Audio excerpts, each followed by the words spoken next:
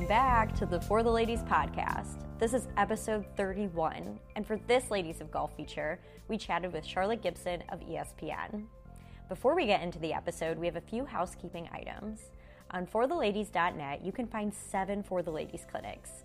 We're headed to Pinehurst, Washington, D.C., Philly, Jacksonville, Atlanta, San Diego, and even Champaign, Illinois.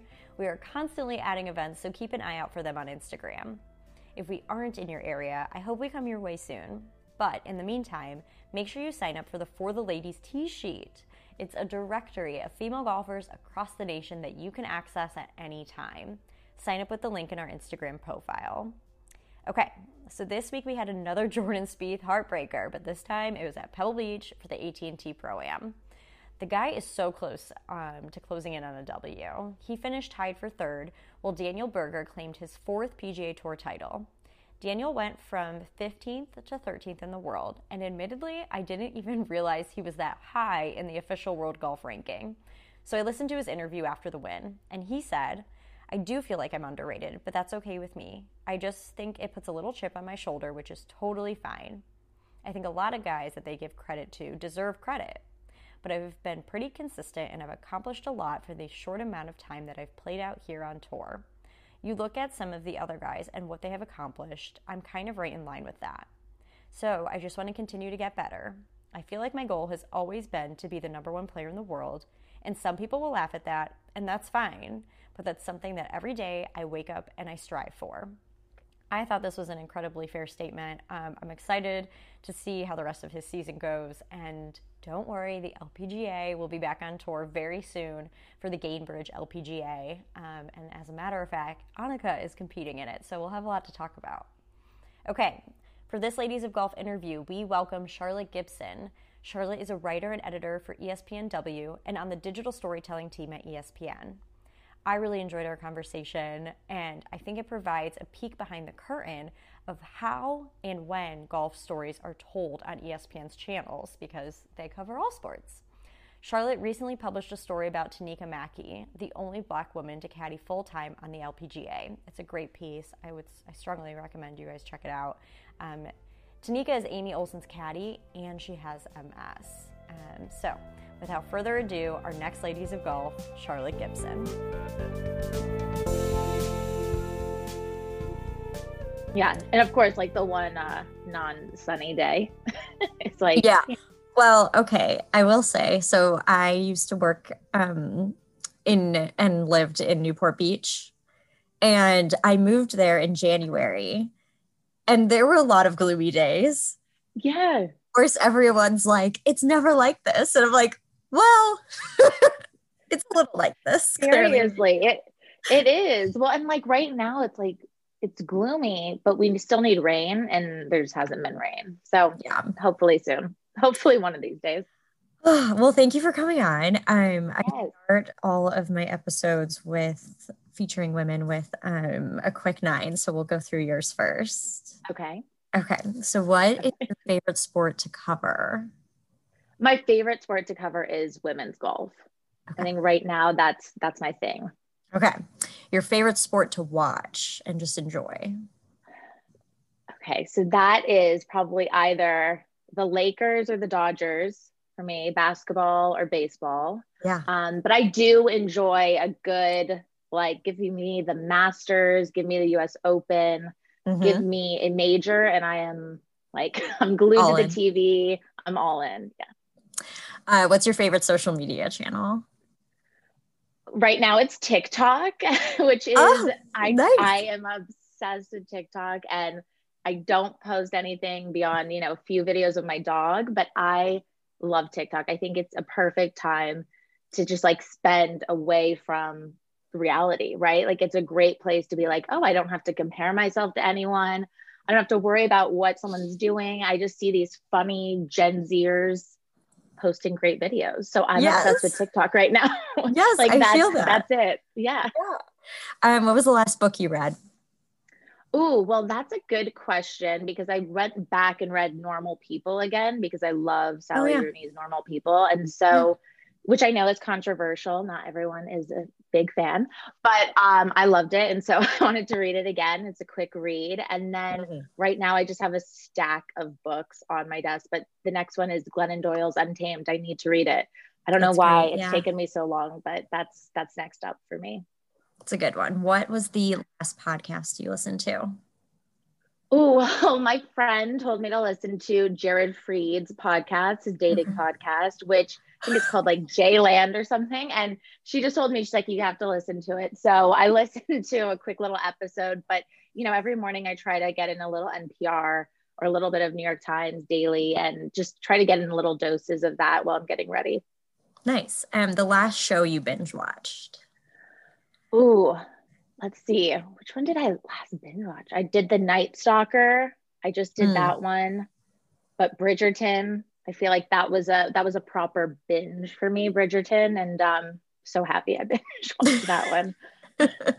Do you prefer the driving range or playing nine? Oh, definitely playing nine. Definitely playing nine. I love the driving range though. Don't get me wrong. Yeah. What is a story or like digital piece that you're most proud of?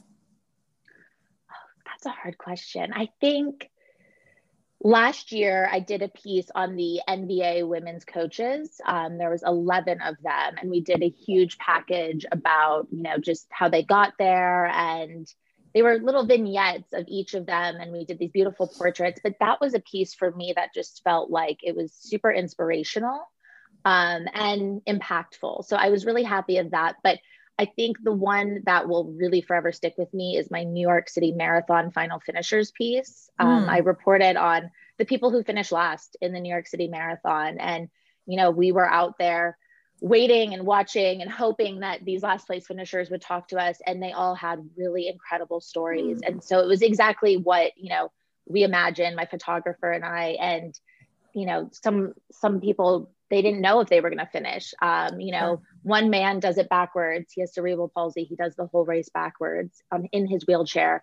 One woman was an amputee, a recent amputee. So for me, it was a story that really touched on the human side of things. And that's exactly why I love what I do, is because I get to tell those stories of maybe the people you've never heard of, but you should know in the sports world. Love it. And the last one is, what are banana slugs? Okay, so a banana slug is an actual slug. It's a real slug. And it looks like a banana. And they are all around Santa Cruz. And they are in the Redwood Forest. And I suggest everyone Google banana slug to find out.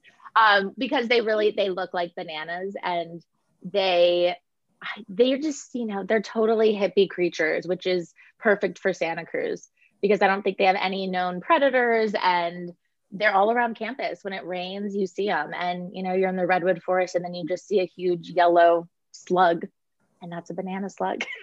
I love how much passion you gave to that. You gave a lot of passion into that answer. As a Santa Cruz alum and someone who played golf at Santa Cruz, I have to defend my mascot. People are always hating on the banana slug, and it's unique, right? And it's a good conversation starter. I love it. Okay. So what is your history with golf? When did you start playing? And, when did you know you wanted to play in college? So I started playing at the age of 13, and that's like late. Already playing. It's right. It is considered late for golf, right? Because a lot of people in elementary school, they're playing, or even younger now. Of course, we saw Tiger Woods and some others play at, the age of 1, right? Sure. Or before that. Sure. But for me, I was playing softball and basketball and volleyball, all the traditional sports. I was much taller, than all the other girls for my age. And then I kind of stopped growing in high school. But at that point, I was tall. So, I thought basketball and volleyball and even softball, I thought those were my loves. Those were that was my thing. And my mom signed me up for a golf camp one summer, because I'm really grateful. I live in a community in Westlake Village where there are so many great public golf courses, so many great instructors out here. It's Southern California. So golf reigns supreme, right? And for me, I thought, oh my gosh, I'm 13. I'm about to go into college. The summer before, my mom signed me up for this golf camp. There's very few girls at the local course, and I loved it. It just stuck. And for me, I think what it was is I was super shy. I was very independent, total introvert, but I was very patient. And I like to, you know, kind of take that time to really hone in on something. And so my mom was spot on about that. So we started playing golf, and no one in my family played. So, you know, it was just me, and I got an instructor, and then I tried out for the golf team at the high school, played golf and softball. And then I think, you know, it was maybe sophomore year in high school. It's like, okay, you're pretty good at this. Like you have some talent here. Right. And again, I'm so grateful that the high school was a great team. You know, it was Southern California. Like the competition is great, but we had a great high school team, and I had great instructors around me. And so I thought, okay, maybe I could kind of do this more seriously. I'd decided I was only going to play golf, stop playing softball. And then, you know, started to go through the process of like, okay, how do I actually play in college, and what's that looking like? And again, the competition is hard out here. AJGA, VCJGA, you know, playing all of those tournaments every weekend. And I was not a great tournament player. Like I would just get so nervous. It was hard, right? And I think for me, the biggest thing was the mental game. And so I remember I went to, you know, a mental coach at one point, and no one really tells you that when you start. Like you need to be prepared that it's 80% mental, right? And like almost 20% physical in a way, at least for me. And so then I started to go through the process of college, and UC Santa Cruz, I didn't even realize, you know, that was really even a school, an option for me. Sure. And then I didn't even realize they had a golf team.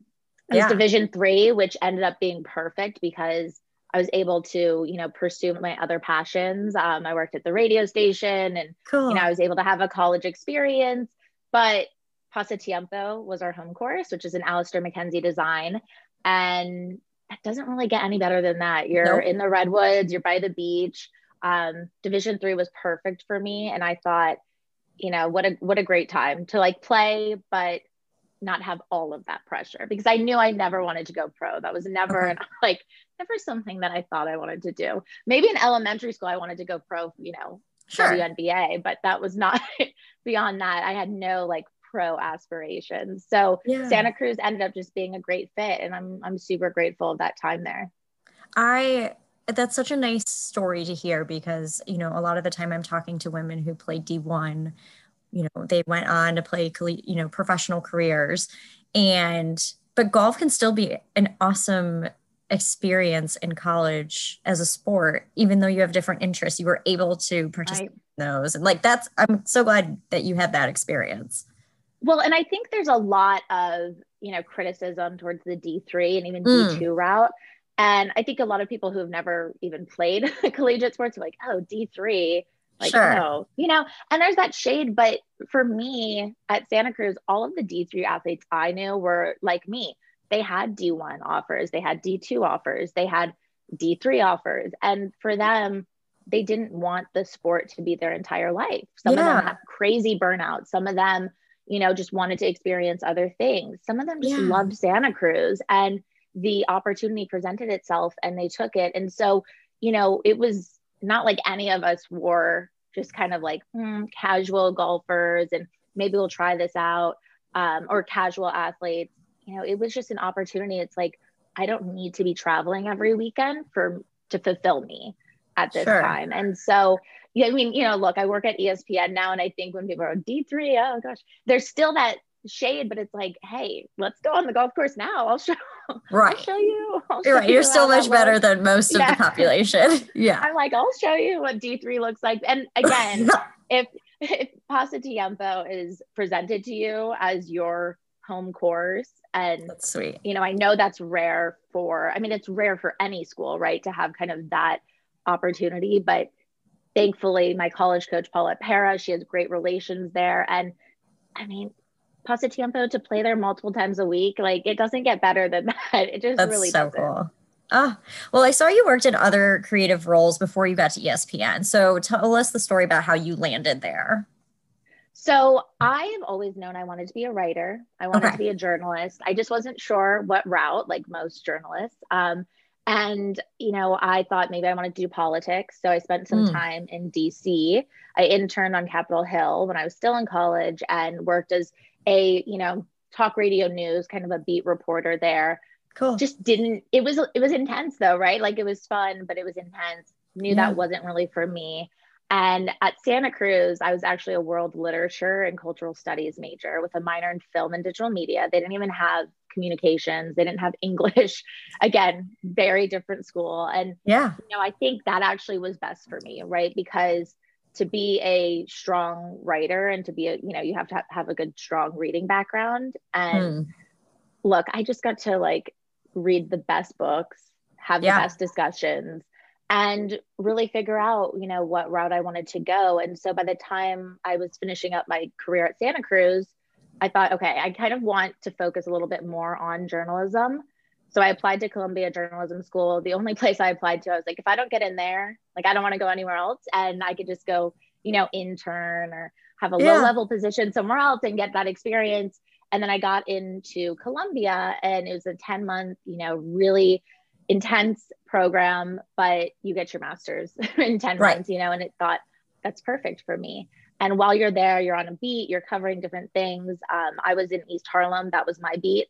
So again, I think for me, I've always had a passion of covering voices and people and places that, might not always be at the forefront. And I think I really learned that while at Columbia. And then again, I wasn't even sure if I wanted to do sports. I had an advisor who said, look, like you know sports really well. That's a passion of yours. You're good at that reporting. Like, lean into that a little bit more. And I think I needed that because it was one of those things where I was getting a little competitive with my other, peers. They were covering maybe these like huge investigative pieces or, political pieces or local, they just were covering an array of things. And I thought, oh gosh, it feels like sports is so, I don't know. It just didn't feel like it had that impact. And my advisor was like, why not? It can have that impact. It does have that impact. So, lean into that. And I think a huge part of it too was golf allowed me to get a scholarship to Columbia Journalism School. So I was able to get the Dave Marr scholarship, which, covered a lot of my master's degree. And so golf has kind of like led me through this entire path. And then when I got to ESPN, I started as a digital video curator. I think that's what they called it. But I was just cutting like first take videos and, just kind of like what anyone does. You get in however you can. I got my foot in the door and I knew that I wanted to kind of work my way up. Golf was always, something on my mind. I'm like, I want to cover golf to some degree, cover women in sports to some degree. And within 8 months, I was at ESPN, the magazine, as a fact checker. And I'm so grateful for that. And I, kind of finished the magazine career because that ended last fall 2019, actually. And, I was there until the end, which was huge, which was major. And I was a reporter researcher, I was fact checker, reporter researcher. And then now I'm an associate editor and I write. So, it's just like, it's one of those crazy journeys, but you just have to get your foot in the door somehow. And, I had that vision in mind. I knew what I wanted to do. And I made sure I was really clear in my intentions always with, I want to write, I want to edit, I want to work in women in sports, and I love golf. So however I can kind of figure that out, like, let's make that happen. Yeah, I love that. I mean, it's wonderful that you did have a vision in mind, but you were also open-minded into how you were going to get into the door. Right. Yeah. Well, I think that's hard too, right, Abby? Because you can get so stuck in like, okay, I just graduated with my master's and I played a sport in college and I did all of these things. I did all of these internships. I feel like I did everything right. And then you're offered a position that you're like, what? That's all I was offered. That's what? That's reality. Yeah. And it's reality. And again, I saw other friends get immediate reporting jobs right out of school, immediate editing jobs. And you can kind of get stuck in that place of comparing, but it's like, we're all on different paths and, it works out the way it's supposed to work out. And for me, look, my extent of my writing, those first 8 months were headlines and captions. And so I just made sure I wrote the best headlines and captions, right? To show like, I can do this, I can write too, but it's just a different path for everyone. And I had to remind myself, like, you're at ESPN. So, that's it's a pretty cool thing. You got your foot in the door. Yeah. Yeah. Well, if you do search Charlotte Gibson on ESPN, you get a very big variety of stories, which I really like. This morning, I read your piece. It was an interview with a doctor about coronavirus, and it was March 18th, 2020. So it was right at the beginning when everything started shutting down.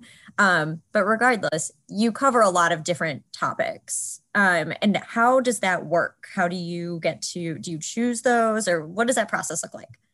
So I work for the Digital Storytelling Group, and it was kind of this group that was created post magazine world. And Okay. so, we work on a lot of long form stories, stories that aren't on the daily beat. And I think, which, I love, because then you get to explore different topics and they can be a little bit more feature storytelling. And then I work for ESPNW on the women's side. So most of my stories, the majority have a women's focus. And as an associate editor of the Voices column, so that's why a lot of the things I write are essay based, are columns. And, I work with athletes on these essays. So it's kind of nice. I get to pick and choose. I have a great team. I work with 3 really amazing women, and we just kind of brainstorm constantly. We're constantly looking for the next big story. Tanika Mackie, the LPGA caddy that I just wrote about, she's a great example of someone who, I saw her at the US Women's Open with Amy Olson, saw her on the bag, did a little Google search. I was like, there's not that much out there about Tanika, but I want to know more. And, within a few minutes, I was already in contact with my editors, my team, and I'm like, let's do something on her. So, for us, we're just we move at a fast pace, but we also are allowed the opportunity to explore those types of stories that maybe, again, you've never heard of this person, but you should. The mental health specialist that I talked to last year for coronavirus, that was brought to me by my deputy editor. And she said, let's do a Q&A on this. It feels like this is important right now. So it's a little mix of getting assigned things and just, pitching things myself. And then also getting to edit as well. So I get to edit Sarah Spain's columns. I get to do a little bit of everything, which I think is exactly what I've always wanted to do. But my passion right now is these As Told To essays, getting to work with athletes. And some of them aren't even athletes, some of them are just women in sports and women who work in sports, and just working on kind of amplifying their voices. And so that's been kind of something that I've really focused on this last year. And I think, there's been a great array of stories. Tanika's one of them, Molly Seidel, the marathoner. We've got the opportunity to really amplify women in sports that, again, maybe you didn't even know about them, but now you do, and you've heard a little chunk of their story and you want to know more. I love it. So what is your preferred style then? Because you do the Q&A and then the As Told By. What do you prefer? So I love the essays. I have to say, I love the opportunity to kind of what you do, Abby. You just get to have a conversation with someone, and it feels like kind of your guard's down. I try to always say that, like, just put your guard down. We'll have a conversation. And these athletes, most of the time, they haven't had that opportunity. They haven't had that opportunity to kind of dive deep into different layers of their story. Especially the athletes that we're working with. This is not a LeBron James. This is not a Serena Williams. These are athletes that, maybe when they've been interviewed before, it's 1 or 2 questions. It's after a match, after a round, after a race. The quick gamer. Yeah. Yeah. So, there's so much to be explored there. And for me, I just think, let me have a conversation with you. And then I kind of work with the transcript, and then I get to ghost write a piece. And I just absolutely love that. For me, I love to amplify that voice of the athlete, but I also it's fun to kind of get into their headspace and, just trying to craft something out of a transcript. And someone said to me a few months ago, they're like, wow, you're great at transcribing. And I'm like, it's not, like, it's not that, but and that was tough to hear, because I'm like, I hope people don't think that's what I'm just doing, because that's so not it. And although I'm not at the center of these essays, I want the athlete's name to be at the center. But it is really a collaboration, and it's about trust, right? It's about allowing these athletes to trust me with their voice and with what was just said. And it's like a puzzle. You get to kind of put together this puzzle, and then I get to, utilize my writing chops a little bit. And so, and it's an essay. So you can be a little bit freer in the prose. And, that's, to me, that's the style that I think I just love. And, we have some great pieces coming up for Women's History Month that are more essays, more as told to essays. And so, I've just been leaning into that, but there's nothing greater than a feature story too. Don't get me wrong. And we have amazing senior writers at ESPN who are just brilliant when it comes to feature storytelling. And I've gotten the opportunity to do great, 3,000 word features, but right now these essays, that's what I love and adore. Yeah. So you're clearly in the business of amplifying voices across all of sport, but for those who are probably listening to this, they are golf focused. So I would like to hear from you, how does golf fit into that overall landscape, especially at ESPN where you're covering everything? Right. And, look, we are not a women's golf focused, media outlet. We're not even a golf focused media outlet. We're not Golf Digest, we're not Golf Week, but that's okay. So we get to tell, different stories. And with women's golf, for me, I just told everyone, that's what I like. I know that world.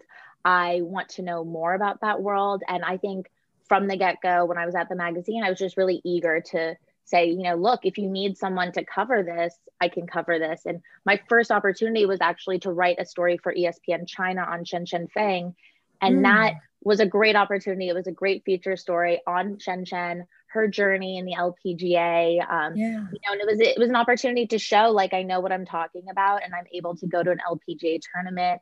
I'm able to, kind of talk to these athletes, but also make these connections. And so for me, I always try to push women's golf. And I think, some of my coworkers know it at this point, okay, Charlotte's going to pitch a golf story. She's going to pitch a women's golf story. We just know it's happening. But I feel like it's part of my duty as, someone who did play golf, but not only just played it, golf has given me so many opportunities, and golf has gotten me, to where I am today. So without golf, I truly don't think I would be in this position. And so I feel like I want to give back, but I also think the women of the LPGA and just women in golf, right? Because it's not only just women in the LPGA, it's, girls golf, it's high school instructors. It's all of those elements to it.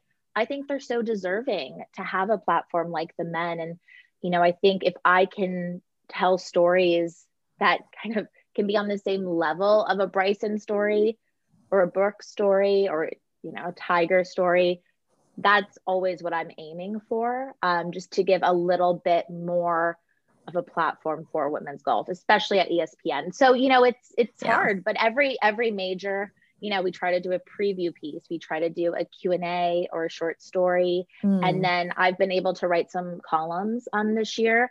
And I think that was great as well, to just have a little bit of an opinion piece, talk about what we're seeing in golf. And, I think that's just, my passion is golf. My passion is women in golf. And like I said, I just want to give that platform. So again, it's kind of the funny thing. Okay, Charlotte's going to pitch a golf story, a women's golf story, but I pitch those stories because I believe in them. And the Tanika story, I really fully believed in that story. And I think you see the payoff and you're like, okay, that makes sense. Or the Mariah Stackhouse piece, you see the payoff, you're like, okay, that makes sense. Those are important stories to tell. And, I don't know if I wasn't pitching those stories, I don't know if those would be told on ESPN. Right. And I know that sounds crazy, but I just don't, you don't know. You don't know. So, and I'm grateful for the platform. Yeah. And I was going to ask you, how does it differ when you pitch something? Are you pitching it to ESPN or ESPNW or both? So it's a little bit of both. And I'm, I get to work with just a great team of people. And so in the digital storytelling group, I pitch my bosses, I'll pitch my deputy editor, my editor, and it just varies on the story, right? So,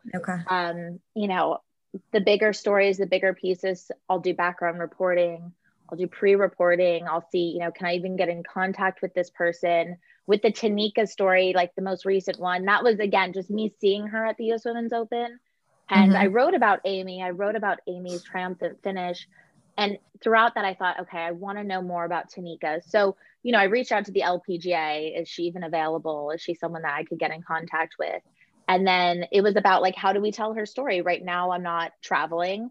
We're not doing, in-person reporting. So that kind of takes out a huge chunk of, all of those like kind of nitty gritty details that you would want in a feature story. It's hard to kind of get that just over the phone and Zoom. And I have great colleagues who are amazing at doing that. I think I need to, hone in those skills a little bit more. And so for Tanika, we just said, let's do it as an essay. That was an easy pitch. It didn't take, that much, but Sure. we do a pitch meeting every once in a while with a big group, and you present your pitch, and it's kind of scary. It's like an elevator pitch. You have to be fast and you have to have your, pre-reporting, but it's a great tool to have. So it's a little mix of everything, but I have to get sign off from the ESPNW side, and I have to get sign off from the digital storytelling side. And right now, I think we're in a great spot where these women in sports stories are doing great, and, people want more. So, we just are kind of most of the time brainstorming, and we're like, let's see if we can follow that thread and let's see what comes of it. You noted something interesting, and I was going to ask you it next. So these stories about women in sports, they are doing well. And I think that a lot of the time helps the bottom line and the business of ESPN as a whole. But at the same time, we are aware of the gap between men's and women's coverage in sports, like across all of the outlets. How are you and ESPN, how do you guys combat that? And of course, now that these stories are doing well, how does that help the cause?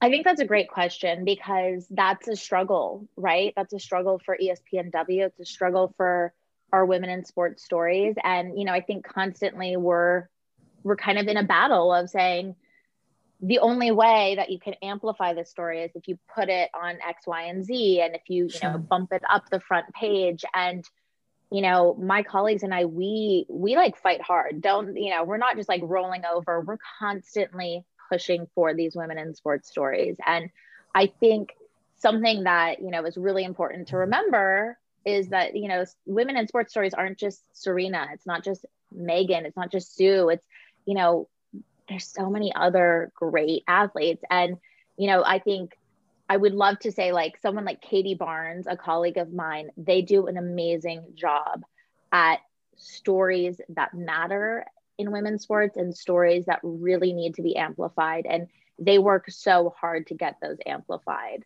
And I think, it's like Katie's stories deserve to be at the front as well. And my stories deserve, and we try so hard for that. And it's hard because I don't, I might not have the brand, or I might not have the following that some of my other colleagues have. And so you got to do a little bit bootleg PR, right? You have to do a little bit of your own PR. And,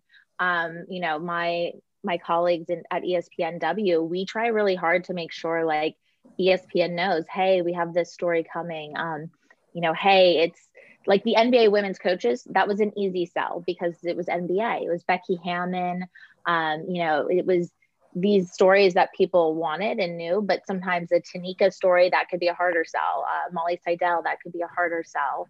But it doesn't matter to us. It doesn't matter if the sell's hard. We know that those are stories that matter and stories that we want to amplify. So, Good Morning America tweeting out the Tanika story, that's huge for us. Right.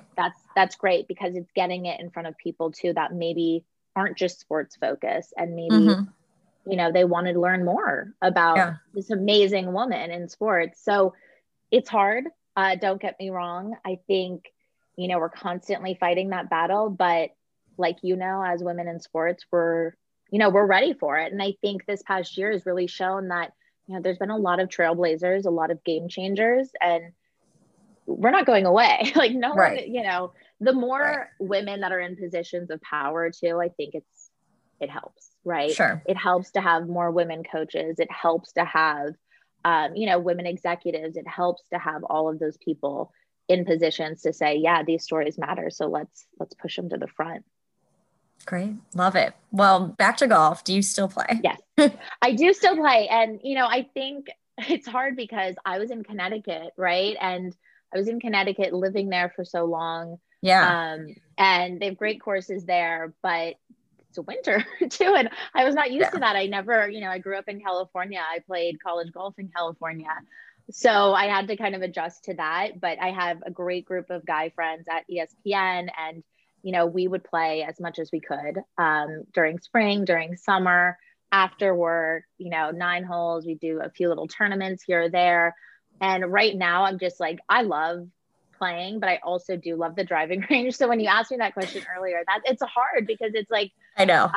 As a type A person, I do love just going to the driving range, hitting a bucket of balls. If you have a bad day, just go hitting some balls. And it took me some time, though, to learn how to love golf again and just play it for fun after playing competitively for so long. Sure. I still am learning how to just go out there and maybe have a drink, maybe play some music, take a cart. Like I'm still learning how to like ease back into that. That can be hard after competitive play, but I still love it. And I think it's like a new chapter for me, like the fun golf, like just to go out, play, and realize that the scorecard doesn't matter. That's kind of the thing. Like whatever my score says, it does not matter. And, I had a thought the other day, like I need to get an instructor again. I need someone to look at my swing. And then I'm like, you don't, you're fine. Right. Just go play. Just like go play. It's totally fine. And again, I'm back in LA. So there's so many amazing public courses out here. Yeah. That I just want to play them all. I just want to get out and play them all. Yeah, there's definitely the opportunity. I end every interview with, what advice do you have for women who want to pick up the game, who are maybe early in their professional careers, perhaps, but they're later to life in picking up golf? That's a great way to end, I have to say, because I've been thinking about this question a lot, even for myself. I think sometimes, it can feel very male dominated. And it can be intimidating. You can go to a golf course, and although, you can see some of the guys on the course and maybe they're not great, it's still intimidating and it still can feel like a boys' club. And so, when I started out, I think the best thing that my mom did for me was she's like, I'm dropping you off at the course. You need to go play 18, go find a group. And I think my best advice is like, really be ready to step out of your comfort zone, but also realize that your scorecard does not matter. No one's a pro out there.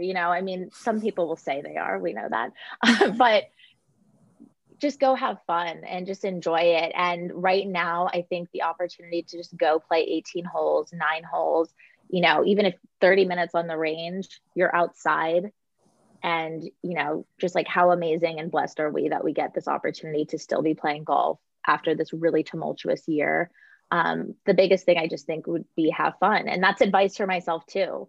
It doesn't need to be so serious. It should just be a fun outlet. And also just, be ready to network out there too. If that's what you want to do. I think I've made some great connections on the course. And like I said, I wouldn't be where I am today if it wasn't for golf. So, you might go thinking, okay, I'll just hit a few balls. I might play around, but it could end up really changing your life in positive ways. I feel like that wasn't an answer. That was like a long roundabout way of saying, just like have fun and, make sure to step out of your comfort zone. Yeah, just go do it. And totally, like as a former shy girl, just like step out of your comfort zone and it's going to be okay. And I have to tell myself that too sometimes because, you go to a new course, you're by yourself. If you don't show up with your own group, that can be scary. Right. And that can feel intimidating. And then after the first few holes, you realize, oh, okay, we're all just here to have fun. We're all just here to hit the ball and who cares? Like, they're not going to go home tonight and remember that, that shot that went into the lake. Like, they're not going to remember that. Yeah. Yeah. So just go out there and have fun. Thanks for listening to today's episode. Our original music is composed and performed by my talented and wonderful friend, Ryan Young. If you're looking for more from For the Ladies, visit us at fortheladies.net and on Instagram at fortheladies. That's FORE.